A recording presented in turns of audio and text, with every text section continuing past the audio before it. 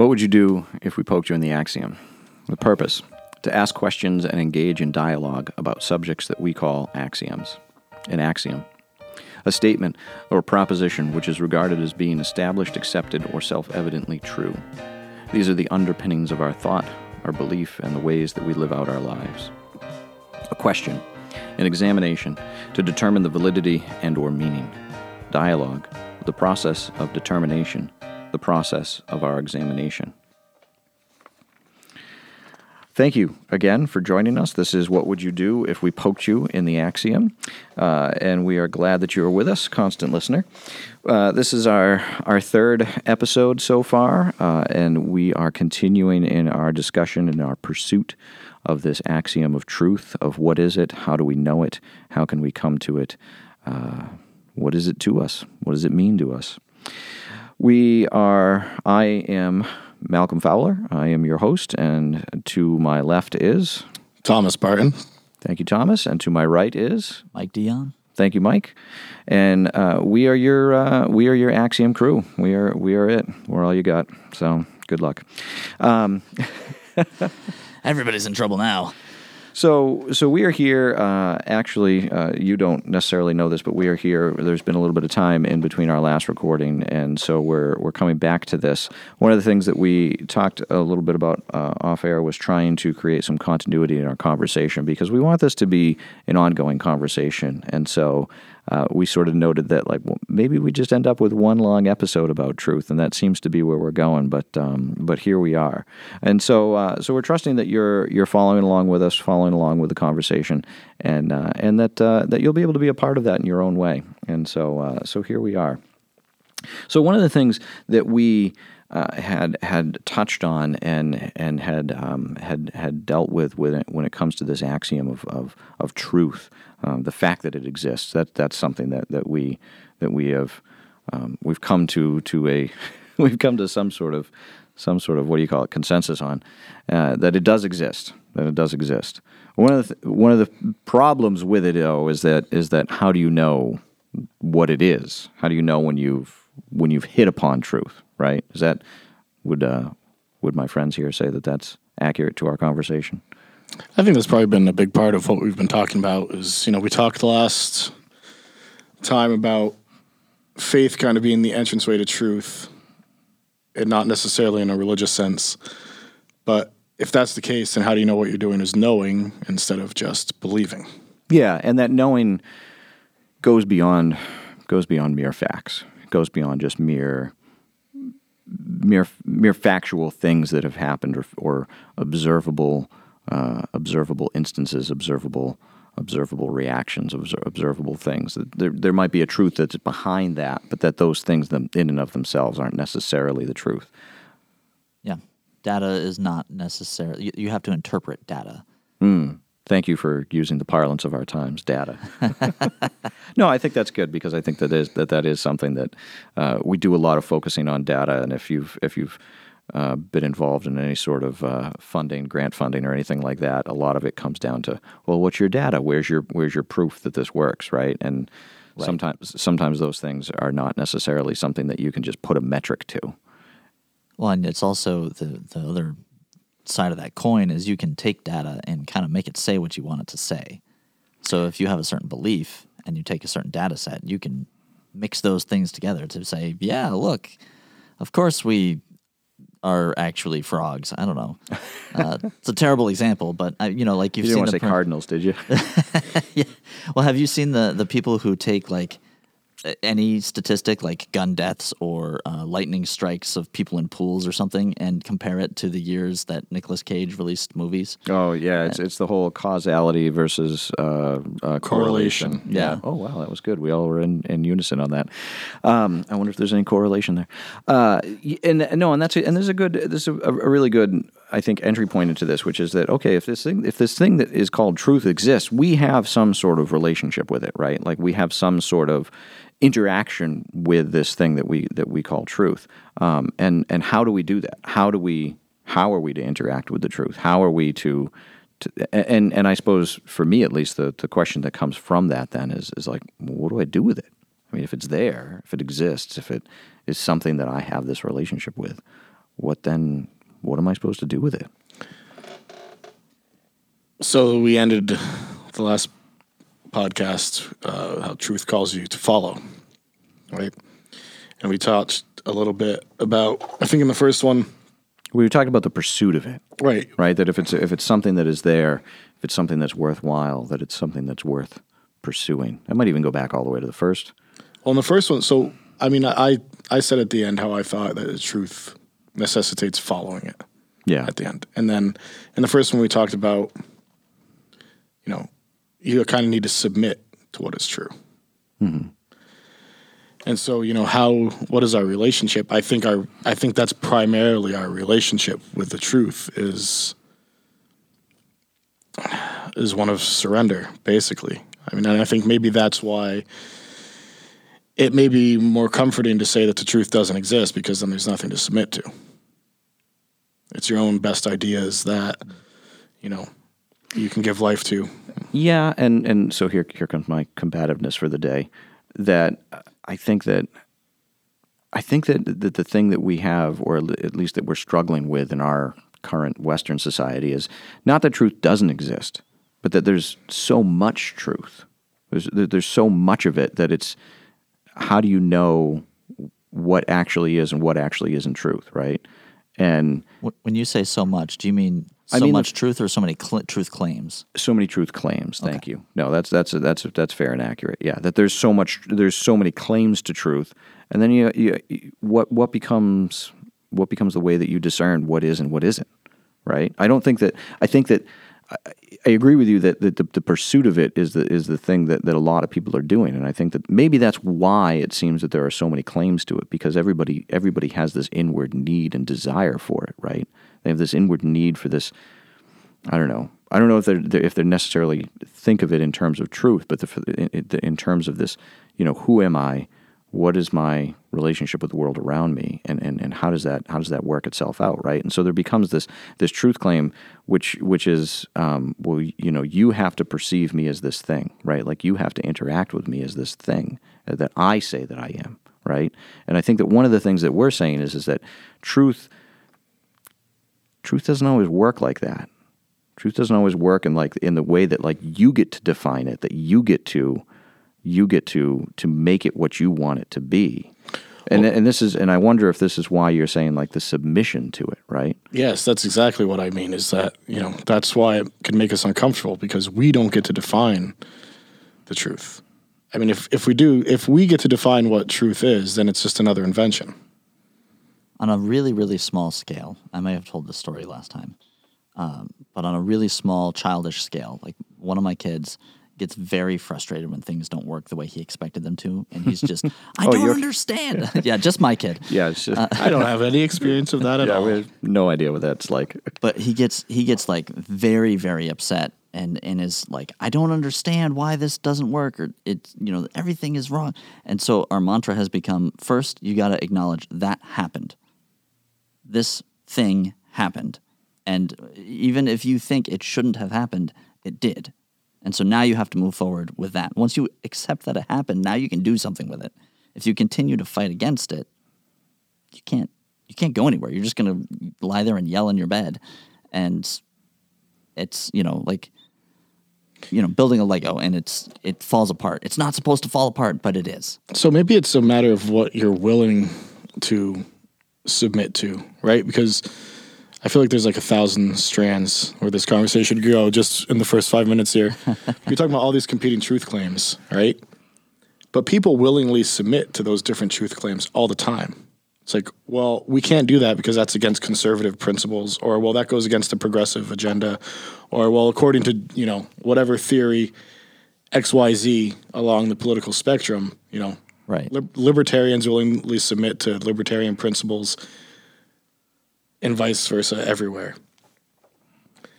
So I think with the proliferation of truth claims, it's because we're manifesting our own desires as truth claims, the things that we want to be true. We create ideologies around them, or we find a ready-made belief system to fit ourselves into, and then we submit to it. But it's kind of the thing that we wanted to submit to all along. The truth doesn't have much to do with it. It's what we want from that thing or that belief. I'm not sure if I'm on board. That sounds a little bit more intentional, I think, than it may. It's probably And it's probably it's- an unconscious thing, but It- I mean we're yeah. unconscious of our own desires all the time. But I mean, not that my experience means anything, but I know many different people who are in many different places who don't necessarily want to, or like wish things weren't the way that they are. You know, like this is what is true, and so I'm submitting to this, and I don't like it, but it's true, and so that's that. In terms of the way things work, pick your ideology. I think that there's definitely something there too. We're drawn to the things that resonate with us, but I think there's also something there to the fact that those things resonate with us as a result of experiences that we've had and the evidence that we've explored so far. Where, I mean, you've got people on both sides of pick a hot topic issue, and not all of them, some of them are just Facebook memeology experts, but many people that have really dug in and they've explored and they really believe like these are the things that are true. And so if you're fighting against this, you're fighting against truth. And not because they want it necessarily to be that way, but because what their experience and their evidence that they've explored has kind of shaped their worldview in that way. I mean, is it fair to throw that bone to everybody? Well, I mean, not everybody. Not everybody. Facebook memeology experts are, you're just lazy philosophers. I hear what you're saying, Mike, and I think there's a reason why it sort of feels messy, like trying to get into a definition, right? Like this is one of those subjects that I think it's kind of easy to break it down. It's harder to build it back up, and that is always, I think, going to be the challenge that we will have with what it is that we're trying to do here. With what would you do if we poked you in the axiom? Breaking it is easy in some ways. Right? Like what is durable sometimes is a little harder to like find when you begin sifting through it. Right? Like what is and so one of the things that sounds like what you're talking about is like, there are these things outside of me that have shaped. And yeah. I mean if you grew up in an oppressive system, and on some level we all do. If you grew up in an oppressive system, and I'll just take an example. Like if you grew up as a slave in ancient Rome, right? Like, and you looked around and you said, like, I'm a slave. Like that's true. Like I am owned by somebody, right? Like that's a true statement. But it's something like outside of you. Like you don't have much control over that, right? Right. But it sort of fits onto the level of like material truth, right? Like it's an observable fact. It's a historic scientific thing, right? The reason for that is something that goes a little bit deeper, right? And I think that that's one of the things with the truth claims is that all these truth claims that are flying about our world right now all have much more of an individualistic thing to them, right? And I think that the problem that we end up with is we end up when we try to find those things where those truth claims like sort of begin to fit together with each other, right? And that seems to be the thing that what it seems like what we're doing is just ending up in all these little camps of like, well, your truth claim doesn't fit with my truth claim, and so you need to be over there because you're sort of the enemy in some ways. So I think that it's going like onto a deeper level, and I guess that, again, like I don't know, I feel like I'm continuing to like poke this axiom a little bit, but like it is very, very difficult, and I think that we just need to acknowledge this. To your point of like, hey, let's acknowledge that this has happened. Let's acknowledge that like it is at times difficult to discern what is true and what is not true. Is it something that is just born from my feelings? Is it something that is just born from my environment, from which I think is your point? Is it and the feelings thing I think is your point, Thomas, that there are times when that desire within us, which is very, very strong, begins to feel like the truth, begins to feel like this guiding principle of this thing that identifies who I am or what how I interact with the world about me and how I live my life. And so it is difficult. And this is, and I do think that this brings us to a point in the conversation, which is like, how do I know? How do I know that what I'm experiencing, what I'm seeing is truth? And if it is, then what do I do with it? how does it guide my life, or how should it guide my life? I don't know if you can know. Oh, I mean, well, I guess let's. you just join my side? We got 15 minutes into it. That's not too bad. I guess we no. can go home. no, I mean, like, I believe in absolute truth. I think that I have in my life experienced truth. But so when you read the works of mystics, right? You know, Can you give us a quick example? St. John of the Cross. Thank you. All right. Talks about the unknowability of God, right? Mm-hmm. Which is actually a prerequisite in experiencing God. That it's only through the stripping away of falsehoods and getting to a place of radical ignorance and radical unknowability that then you can experience God. And then it's something that's indescribable. So listen for our next podcast when we describe it. Well, no, I mean, but I think that's incredibly honest, and especially for a religious person to say, is because it flies in the face of, I need proof. It's like, I can't give you proof. I can give you experience, and I can give you an experience so profound, maybe if you follow it far enough, that you won't even be able to describe it to someone else. And if we're talking about, because we're like all the truth claims that we've kind of been talking about, whether it comes from, this is outward circumstance or the research someone has done or just the feelings they have and what they want to be true, we're not talking about absolutes there. Like at least one unifying absolute principle, which is kind of how we started off this conversation in the first episode. Like that's what we meant by truth, right? The truth, absolute truth, as a metaphysical thing that is not subject just to the material world. And how if you've experienced that thing, how can you do anything, other than like invite someone to it, which we talked about in the previous episode, or do your best to follow it and live it out? Like there's nothing else you can do.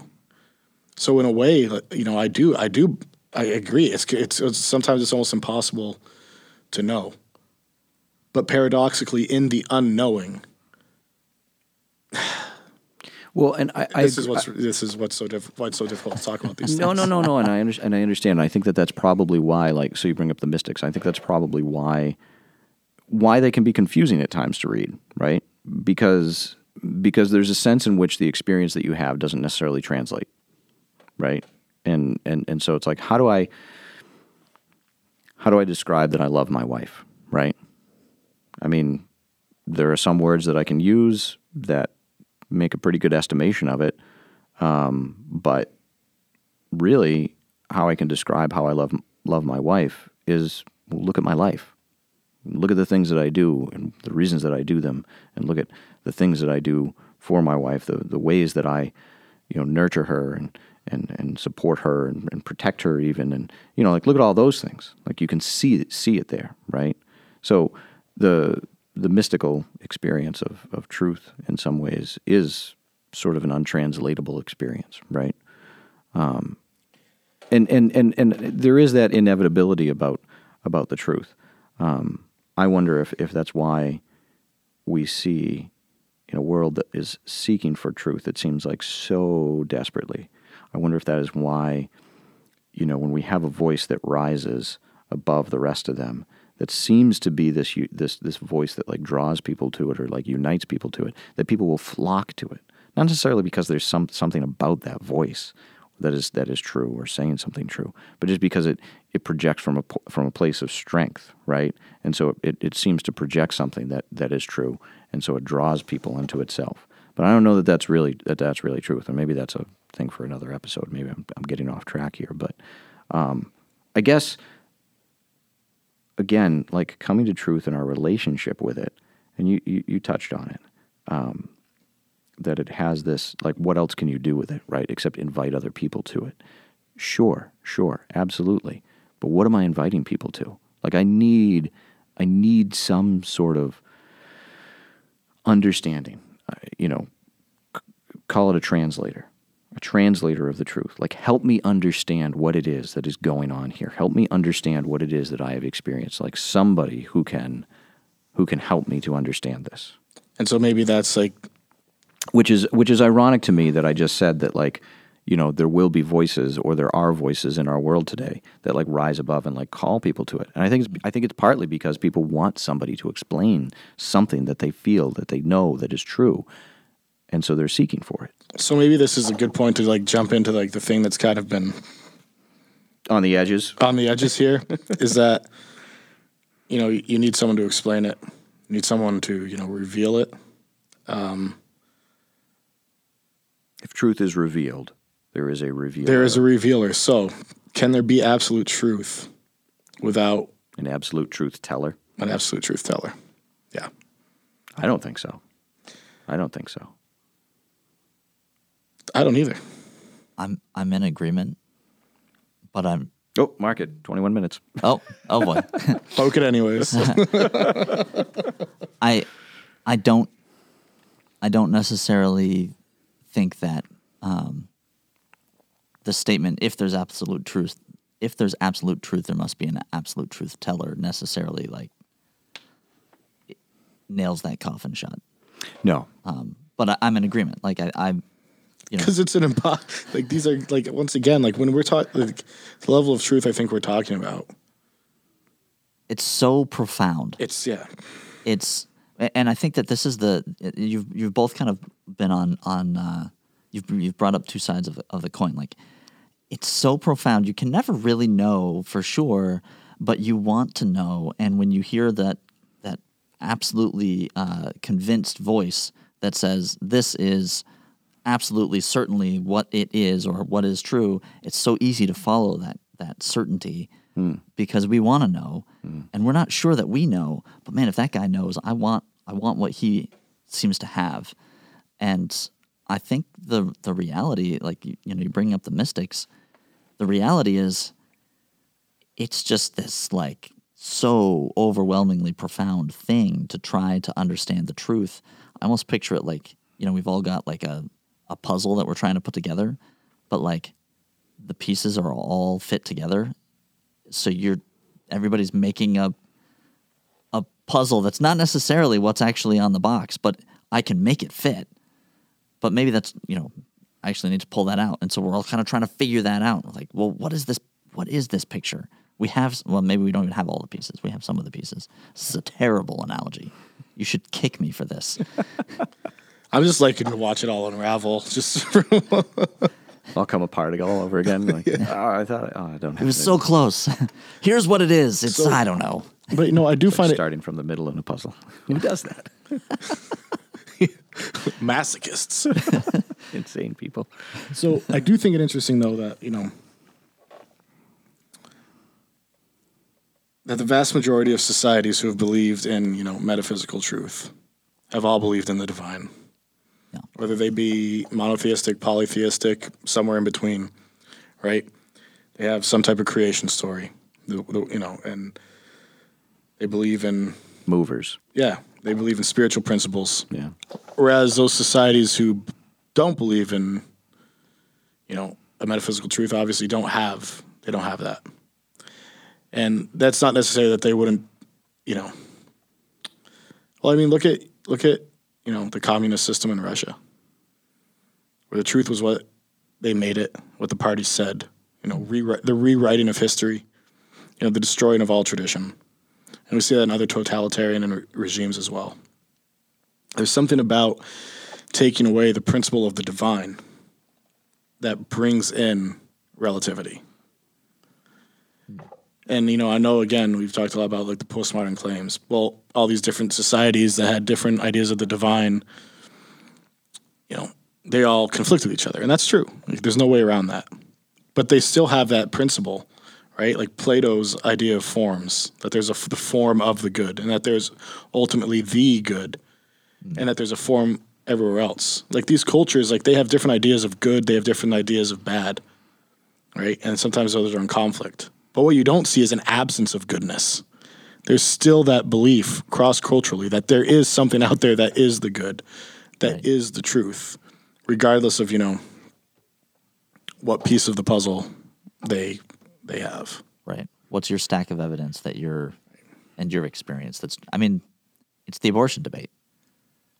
It's not like, oh, I'm pro-choice, and because I'm pro-choice, I don't think that there's a good or bad. And so if you're pro-life, then whatever. It's, I'm pro-choice. So if you're pro-life, you're oppressing women, and that's bad. Right. They still believe in a good and a bad. Right. Yeah. And vice versa. Like, I'm pro-life, and so if you're pro-choice, you're killing babies, and that's bad. Like, we still care deeply about what's good and bad. And how can we care deeply about what's good and bad if we're not implying that there's an inherent meaning? Right. And meaning is not material. Like, can you touch meaning? You wouldn't, if you didn't care about it, it wouldn't matter.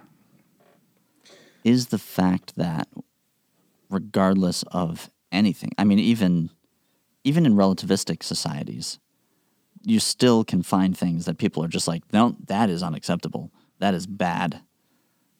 Is that one of our pointers? I don't know. I think that's Is that too much C.S. Lewis? No. But I guess it's just a matter of, or a question of what it points to.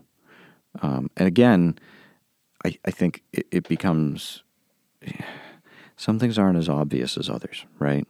And so, like you just said, in relativistic societies, there are still things that sort of we can point to and say.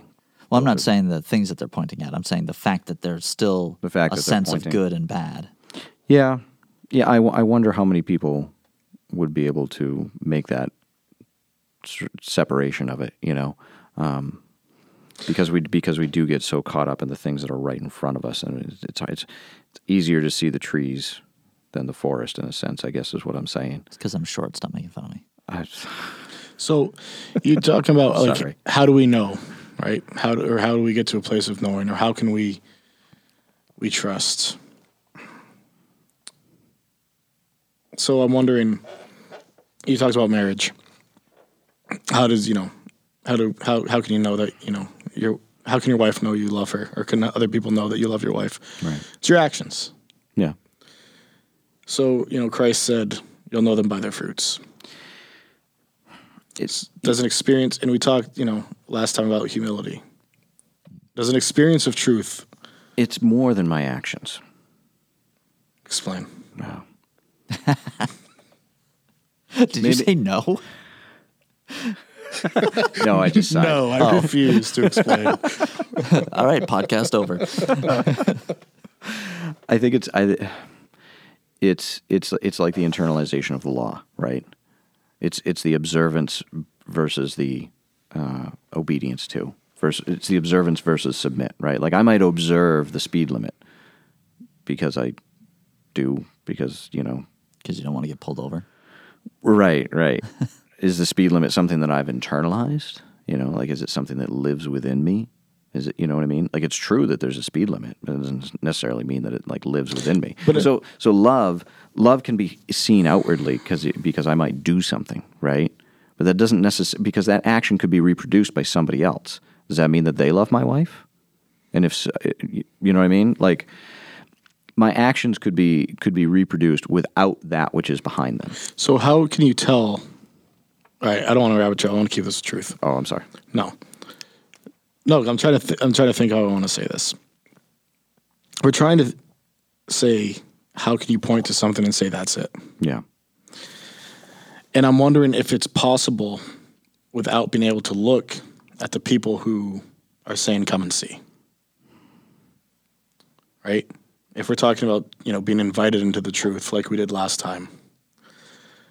Yeah. I need to be able to look at the person who's inviting me to this thing and say, you know what, there is something there. I need to go explore this. And well, I mean, that's the proselytizing claim of every religion. It is. So like what could we say as like a standard for the seeker out there who doesn't belong to any of these ideologies or religions so that they have something to look at? I would hazard that the greater knowledge of truth, the greater love and humility a person has. And I believe not only can you see that in a person's actions, but you can feel it in their presence.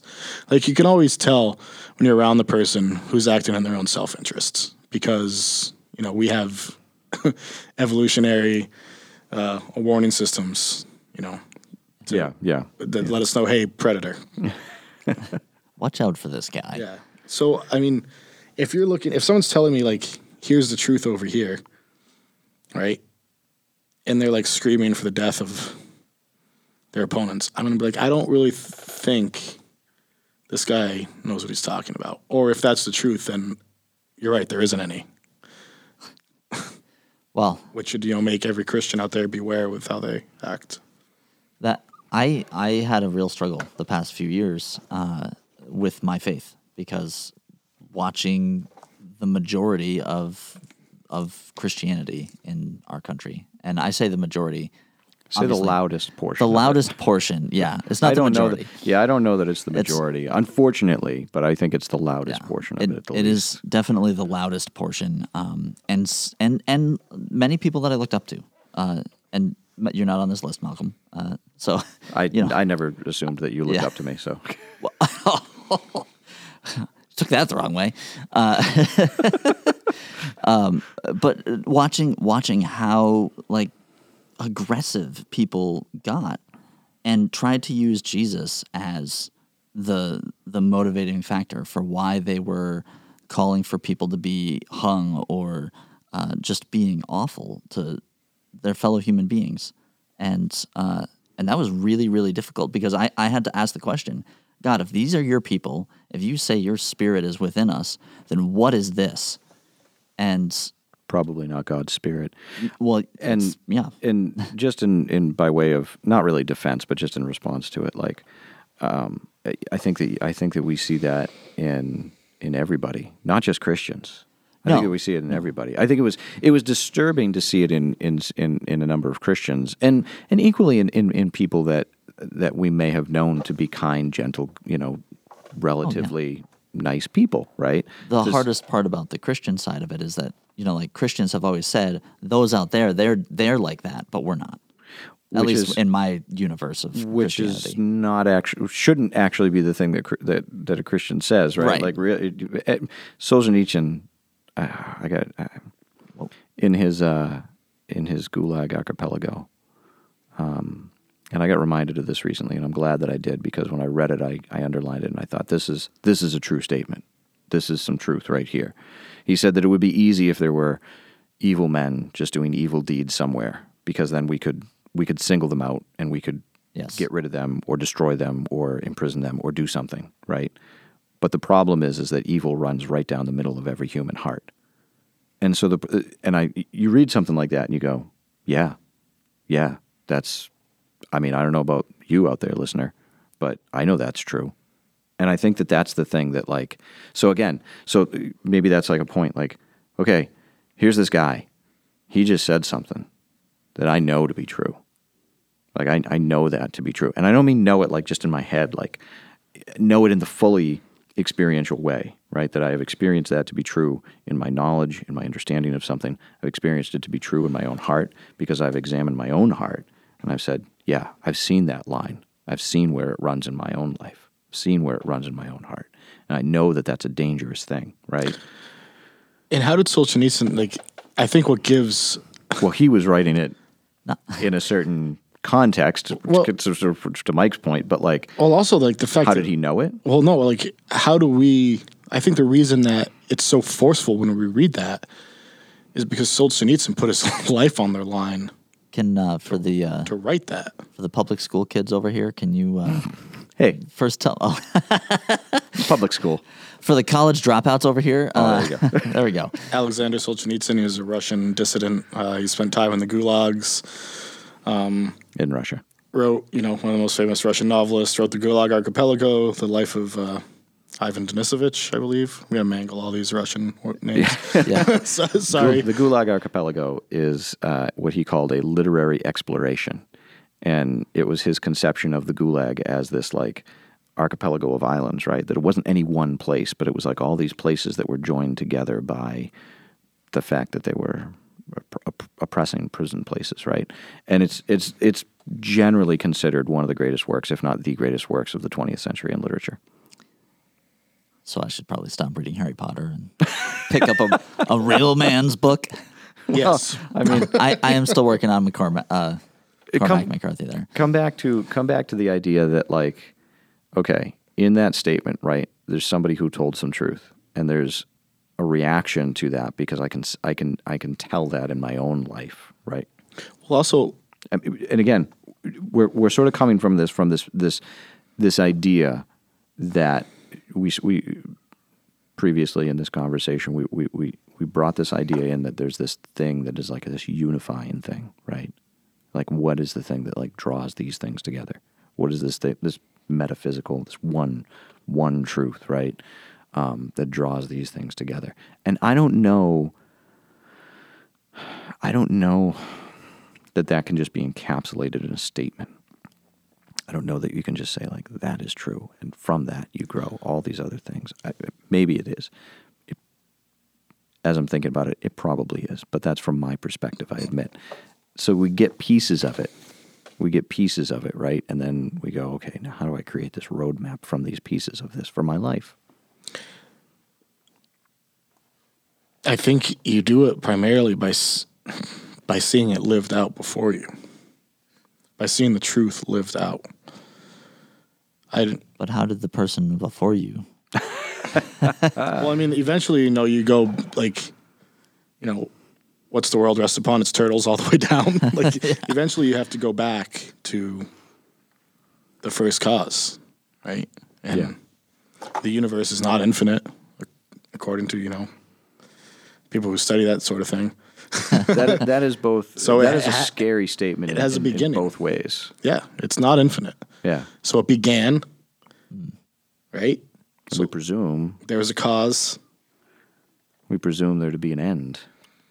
And so, I mean, that's how, like, so, like, eventually, I mean, if you ask, well, like, where did that person that you're looking at as an example, where did they get it from? Eventually, I think you come back to the idea of a truth teller, I agree. Of a revealer, someone who, which was only, only considered crazy up, after like 1960, right?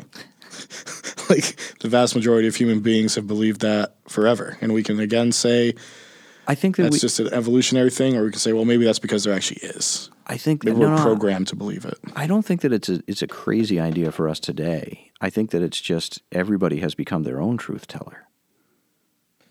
Is there a perversion of... Yes. Yeah. Yes, there are perversions. Well done, Mike. Here's your $5 for the day. One of the things when you were talking about reading the quote that I'm not going to even attempt the name, but you said you basically intellectually recognized, yes, that's true, but also, like, in your experience, in your soul, you were like, yes, yes, this just resonates with me. Is the my truth for me, is that a perversion of the necessity of self-reflection to experience truth? Like, Ooh. Can you keep going? So if I'm really going to be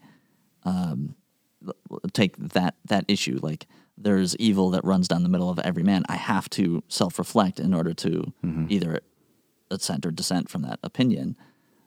I could stand back at that and just be like, no, I don't have any evil in me. But in order to really grasp that, I have to look inside.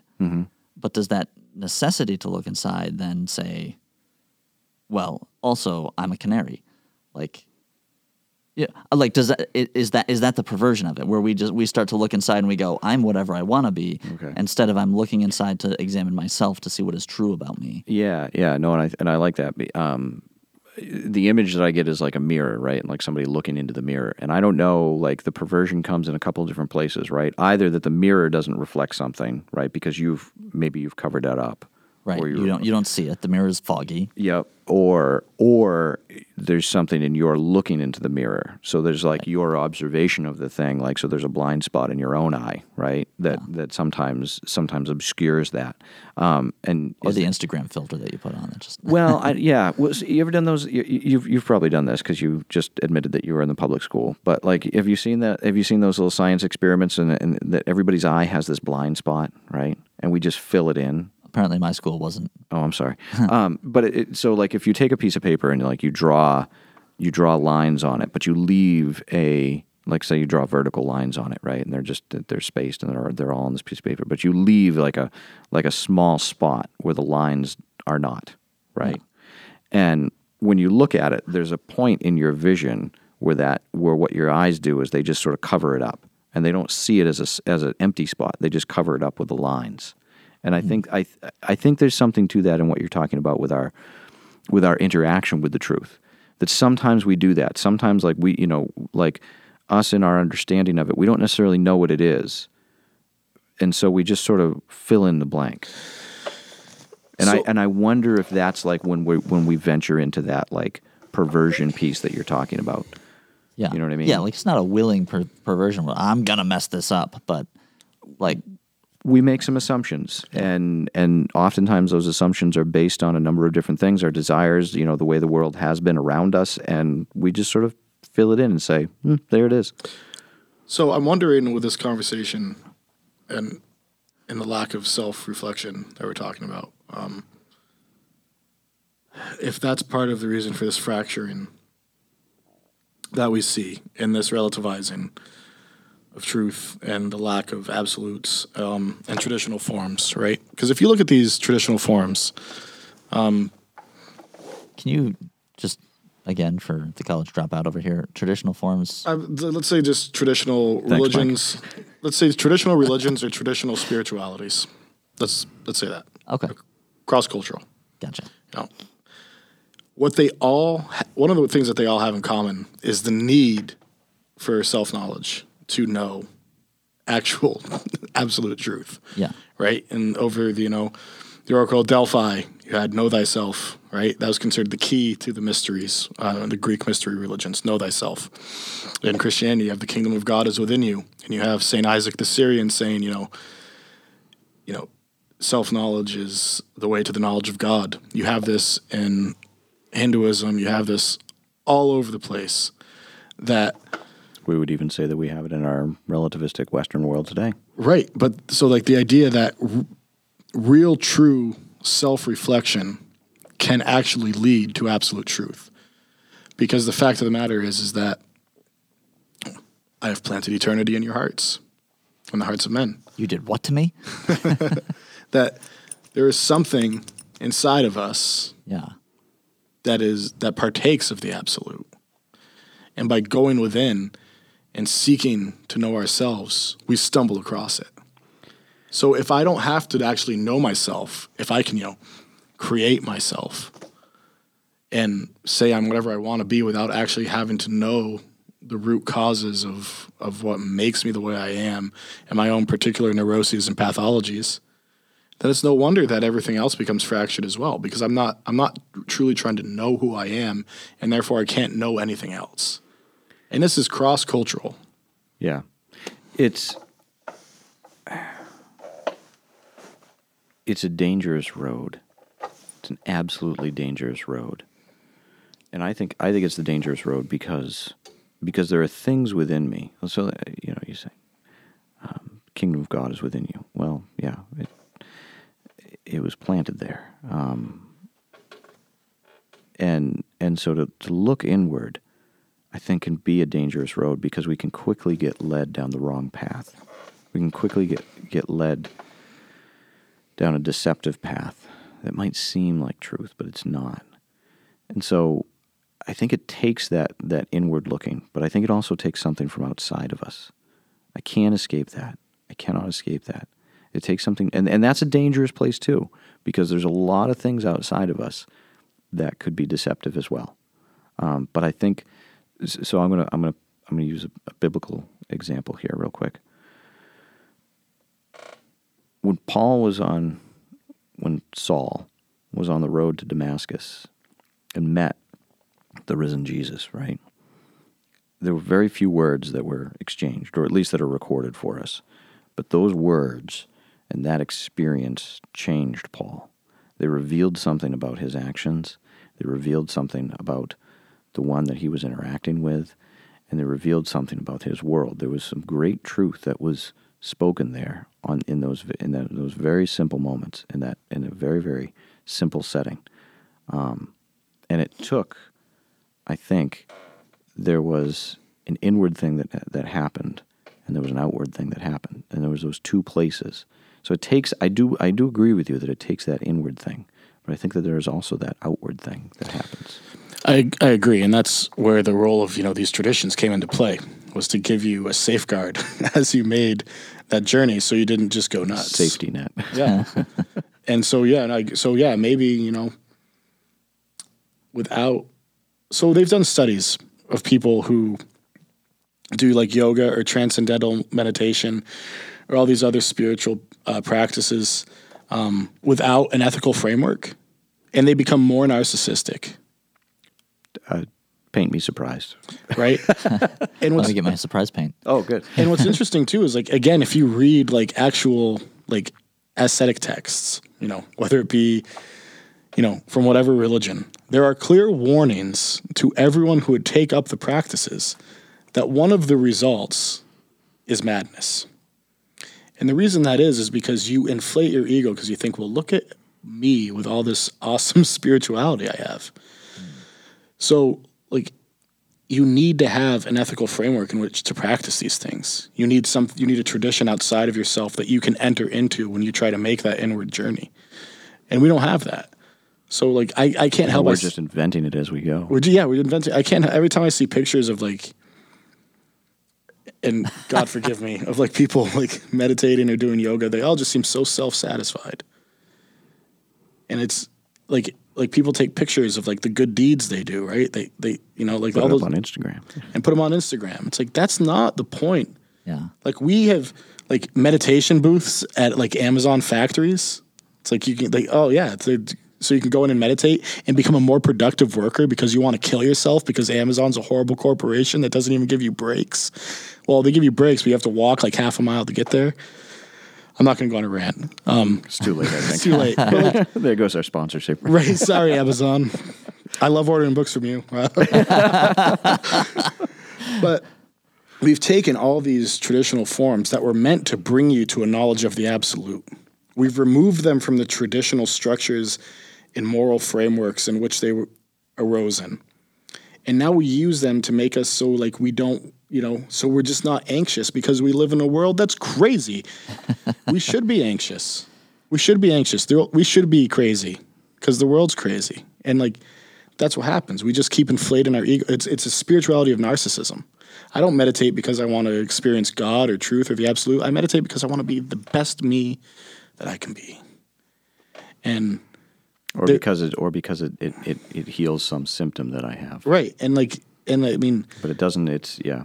and it's yeah. I'll have to do some personal recon. I have some people that I know that are friends that do yoga and things like that, but I don't know much about the ethical framework around it. One person in particular that I'm thinking of, fantastic person, definitely would not qualify her as a narcissist. Yeah, it's not everyone, obviously. But I'm curious if there's an ethical framework behind that. Yeah. And not to say like that, all yoga is now you're just going to be a narcissist. Well, if they're you do not even yoga, practicing but just- yoga anyways, because there's 8 limbs of yoga according to Patanjali, and they're just doing hatha yoga, which is the body part. There's Raja yoga, which is knowledge. There's Bhakti yoga, which is actual devotion to a deity. Okay. I mean, it's American consumer stretching in Eastern garb.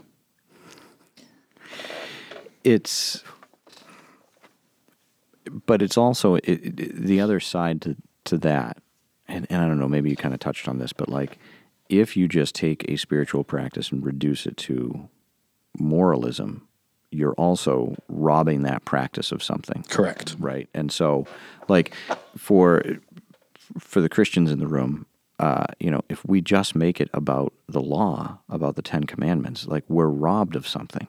And I would even argue that, like, the law doesn't even make any sense without the spiritual experience of God.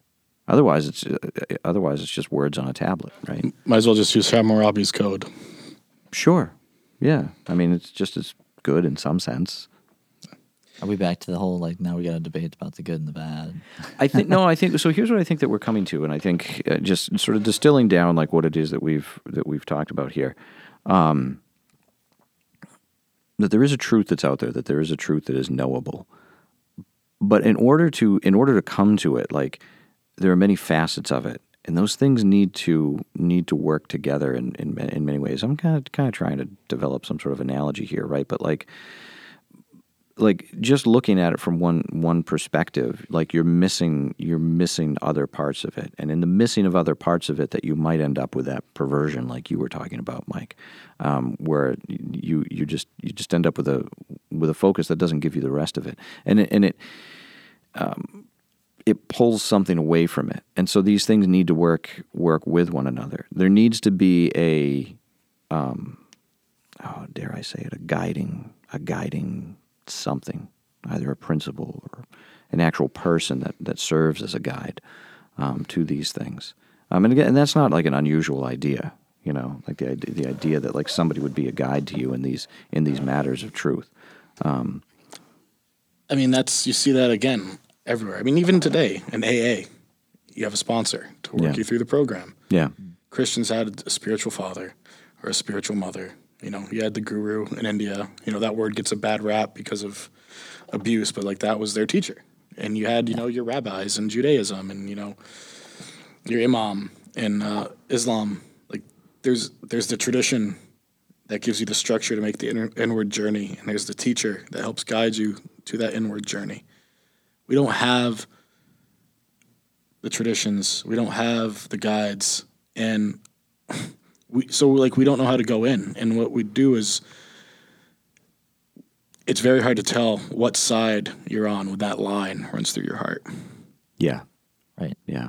And it's in this whole process there, and I really do think that it's a process. No, let's use the word pursuit, because that's one that we've used before. It's a pursuit, and it probably is a lifelong pursuit. I'd be wary of somebody who says that they've arrived and can go have no place else left to go. Absolutely. It was one of the sayings of the Desert Fathers. It's a collection of ancient Christian texts about desert monastics. I can't remember which Desert Father it was, but he was walking, along, and the devil would appear behind him and say, "Abba, you have made it. You are a saint." And he goes, "Oh, not yet." And he goes a little further, and, the devil comes again. And he goes, "You clearly are the most holy man in all the desert." And he goes, "Oh, not yet." And, and this keeps happening until finally, eventually, he dies, and he has 1 foot inside of paradise. And the devil's right there, and he says, "See, you've made it." And he goes, "Not yet." Yeah. It's a process. It's a pursuit that you can't let up. You can't let up. Which maybe, to me, like, it feels like we we could just do unending episodes on truth as an axiom, right? Yeah. I think in many ways, I think that this will probably be the most difficult axiom that we tackle in what we do. I agree. Yeah. Because it's hard to say that, like, here it is and we've arrived at it. It'd be interesting to come back and do this again like a year from now. It would be. See how much we'd have like 6 more episodes recorded. Right, like our own idea. Every season starts off with, all right, let's tackle truth. So here's I think what I've heard so far in our restructuring. Truth is revealed. It should be pursued. There is most likely a revealer. I would say we haven't put this into words, but I think I've heard this concept that there's an element of conviction. That is, I'm convicted about that this is true, or I'm convinced that this is true, and that is in some ways distinct and separate necessarily from certainty, where we become certain that I have the answers, and so we act on conviction based on experience, evidence, guidance from others, revelation, self-introspection, honest and self-introspection.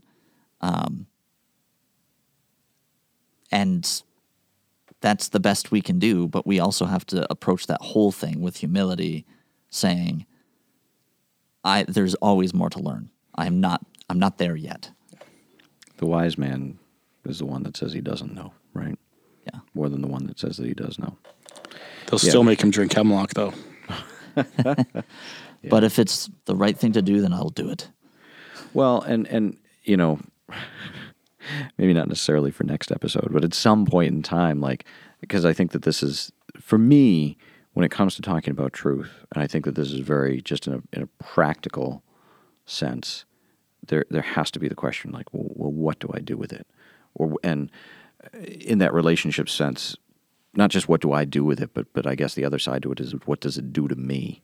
What does it do to me? And we've sort of more discussed, like, what does it do to me, right? And that, like, in that self-introspection, like, I'm sort of looking at, like, what are the parts of me that it reveals? And in those parts of me that it reveals, are there parts that need to be kept, and are there parts that need to be cut out? Like, is there an evil that runs down my heart? Like, I need to remove that, or I need that removed from me, right? And if I'm going to do that, like, maybe I can do it, or at least in part do it, attempt to live it out by saying, like, I will do these things. I will do these ascetic practices. I will be guided by this person who will help me to identify those things in my life, right? But still, the question there, and I think that everybody wants to think that they are a good person on some level. Is that enough? Does that do it? Is it enough to do that? Or the other question, I think, and this is, again, like a different claim, but like, if that truth really does something to me, right, then it's not necessarily that I'm like pursuing that thing being cut out of me as much as it's like it's already been cut out, and now I'm just trying to live a life that fills it in with something else, right? And so it's like, so there's the question of like, okay, now the truth has done something to me, like the truth of this metaphysical thing, this ultimate thing has done something to me. The thing that you touched on, Mike, that again, we haven't, and I don't think that there's time this time around to get to it. But one of the questions, and this is one of these things that for us as a whole with this podcast, what do we do with all of these things? Because I think truth is one of those swords that cuts both ways, right? And I think that the problem that we most often have with truth is when the truth just gets weaponized, right? When it gets used as like this thing to hurt other people, and maybe not necessarily maybe not to hurt, to kill, but like to damage. It can be used in a bad way, right? Does that make sense? Like, yeah, I think the problem is that like truth can be a noble weapon in which you combat falsehood, right? agreed. But the problem is that what we tend to do is look at people as falsehoods as opposed to the ideas those people have, right? So like, Yeah. we attack people, Yeah. and that's not. It's an easy thing to do. Was it Chesterton or Lewis who said, the truth doesn't need to be defended. It's a lion, just let it loose. Sounds like Lewis. Yeah, yeah. Lions. That's why I say it sounds like Lewis. Yeah. Could be either, I think. Is Aslan a safe lion? Oh no. No. But yeah, what do we do with the truth? I would say we follow it. What does it do to us? I would say it unmakes us and then reforms us. I think again, I know I'm going back to looking at people who say they've encountered the truth, which I've kind of been saying a couple times. But like, if you see someone who has been utterly transformed, that's a witness. It's really hard. Like they go out into the desert and they come back and they've got this thing. And it's like Moses when he comes down from Sinai. He has to Veil his face. He has to veil his face. He's been changed. Those are the stories that make the most. They draw the most attention. They seem to mean the most, right? Like those stories where the person has been confronted with something. Again, both inside and outside of themselves, and the story of what it does to them. And I think that's that's the greatest story that any of us has to tell. Is how it is that we've been shaped and been formed by those truthful experiences, right? They're the stories that win the Oscars. They're the stories that win the literary prizes. And they're the stories that are the ones that we most want to hear, and I think probably that we most like to tell as well. Because they're true. How do you know? Because they're true. Because they're true. Yeah. No, that is right. That is right. There is a whole lot more left here, and this is an ongoing process for our listeners. This feels sort of like an ending here. I don't know, but I'm looking around at my... I feel like this would actually be a great way to end these last 3 episodes with saying, like, we don't have a final answer for you.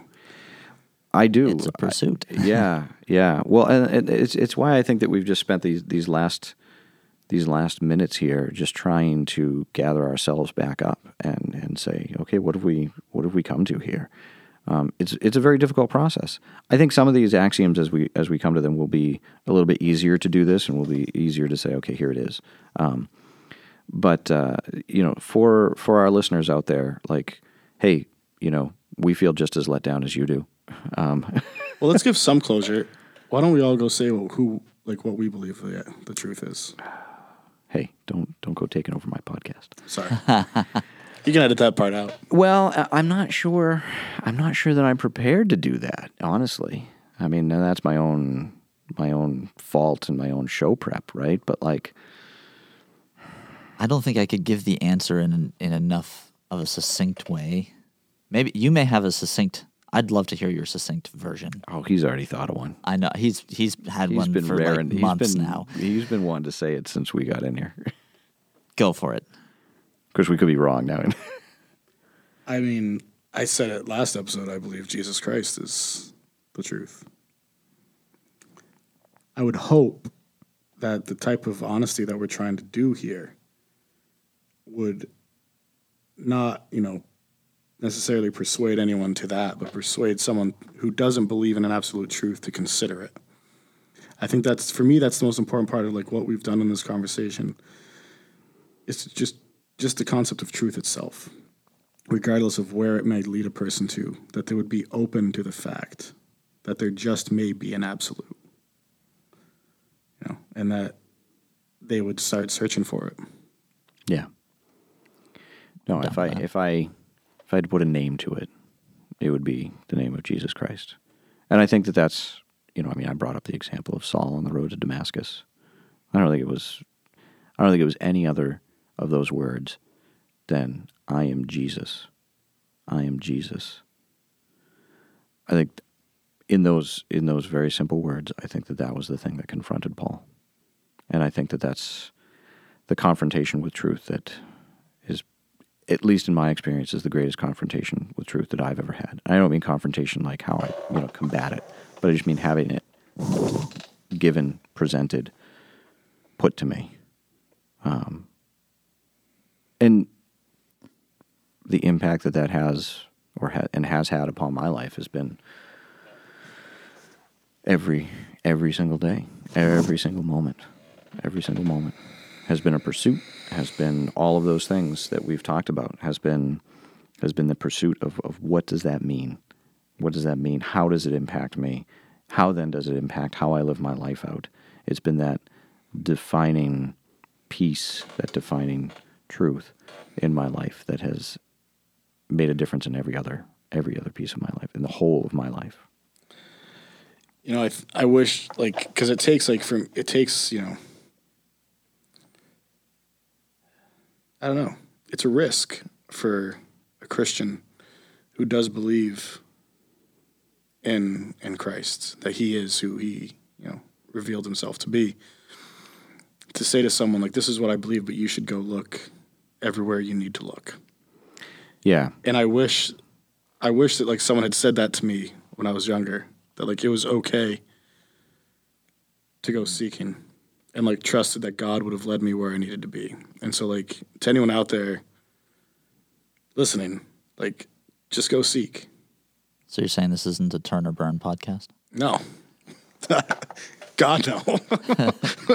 Like, just like if, and if there is no truth and we're all wrong, then like, Yeah.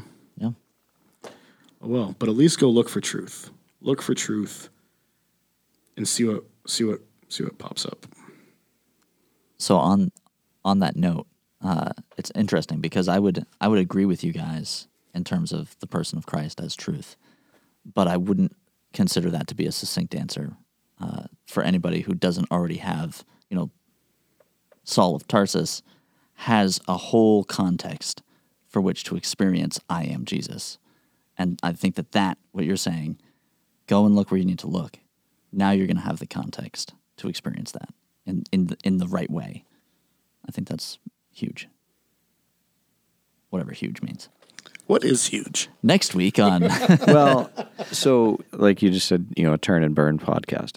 I also hope that our listeners are not, that they don't feel like they've been trapped, that they don't feel like they just walked into, that we had something sprung on them, right? And in us all saying that, because one of the things, and just to sort of speak to the whole of this and specifically to our listeners, like we acknowledge that like this is a pursuit that we are engaged in ourselves, and we hope that part of what has come through and will come through as we continue in this is a humility of ourselves towards these topics.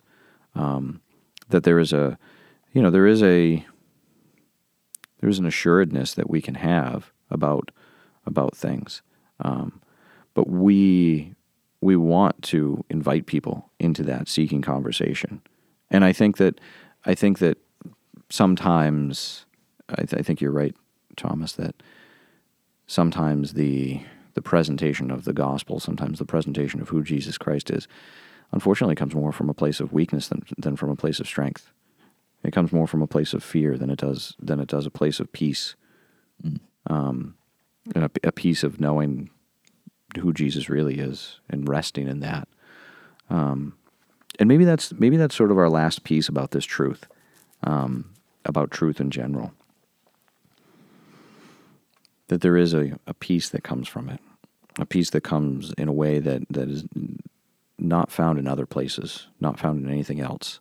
I think truth can be a destructive force. It can be a force that breaks down, but I don't think it is a force of destruction. I think that ultimately what truth does is that it brings peace. Yeah. And I think it's creative. Like, I think that's the reason we see in our world today, like, I talked about last episode, that we've deconstructed everything, but we haven't rebuilt anything. Well, how could we? Yeah. Like. You mean in Western? And what? Yeah. Like, how could Western we? World. And even, remove truth from a Christian or religious context, but just, holding on to that idea that there's a metaphysical principle, right? You need that to build. You need that to build something. That's why, look at modern architecture. It's ugly. How dare you? Now go look at architecture throughout the ages and look how beautiful it is. There's no beauty. Look at art throughout the ages, cross-culturally. How beautiful it was. And look at it today. Someone's throwing paint, balloons filled with paint at a canvas. Like, that's art. Like, I'm sorry. Like, if my physics at work. If my 5-year-old can do it, how's your 5-year-old going to feel about this and the stuff that's on the fridge right now? You could spin it around. Like, he's just as good as someone at the Metropolitan Museum of Art. That's true. And there are reasons for this, but I'm sorry. Don't piss on my leg and tell me it's raining. It's not beautiful. I've never heard that. Usually it's on your back. I haven't heard that either. Oh, okay. Yeah, I've never heard anything remotely close to that. Concepts of beauty go hand in hand with concepts of truth and metaphysical principles. The ancients built these wonderful works based off of cosmic measurements. They were trying to mirror the cosmos and the beauty of the cosmos. And today we can't do anything but look down at, our feet or stare into the mirror. And no wonder our work is so ugly, because we're ugly. And we don't have any guiding principle to lead us to grace or beauty. I mean, that's why there's no resolution. That's why, yeah.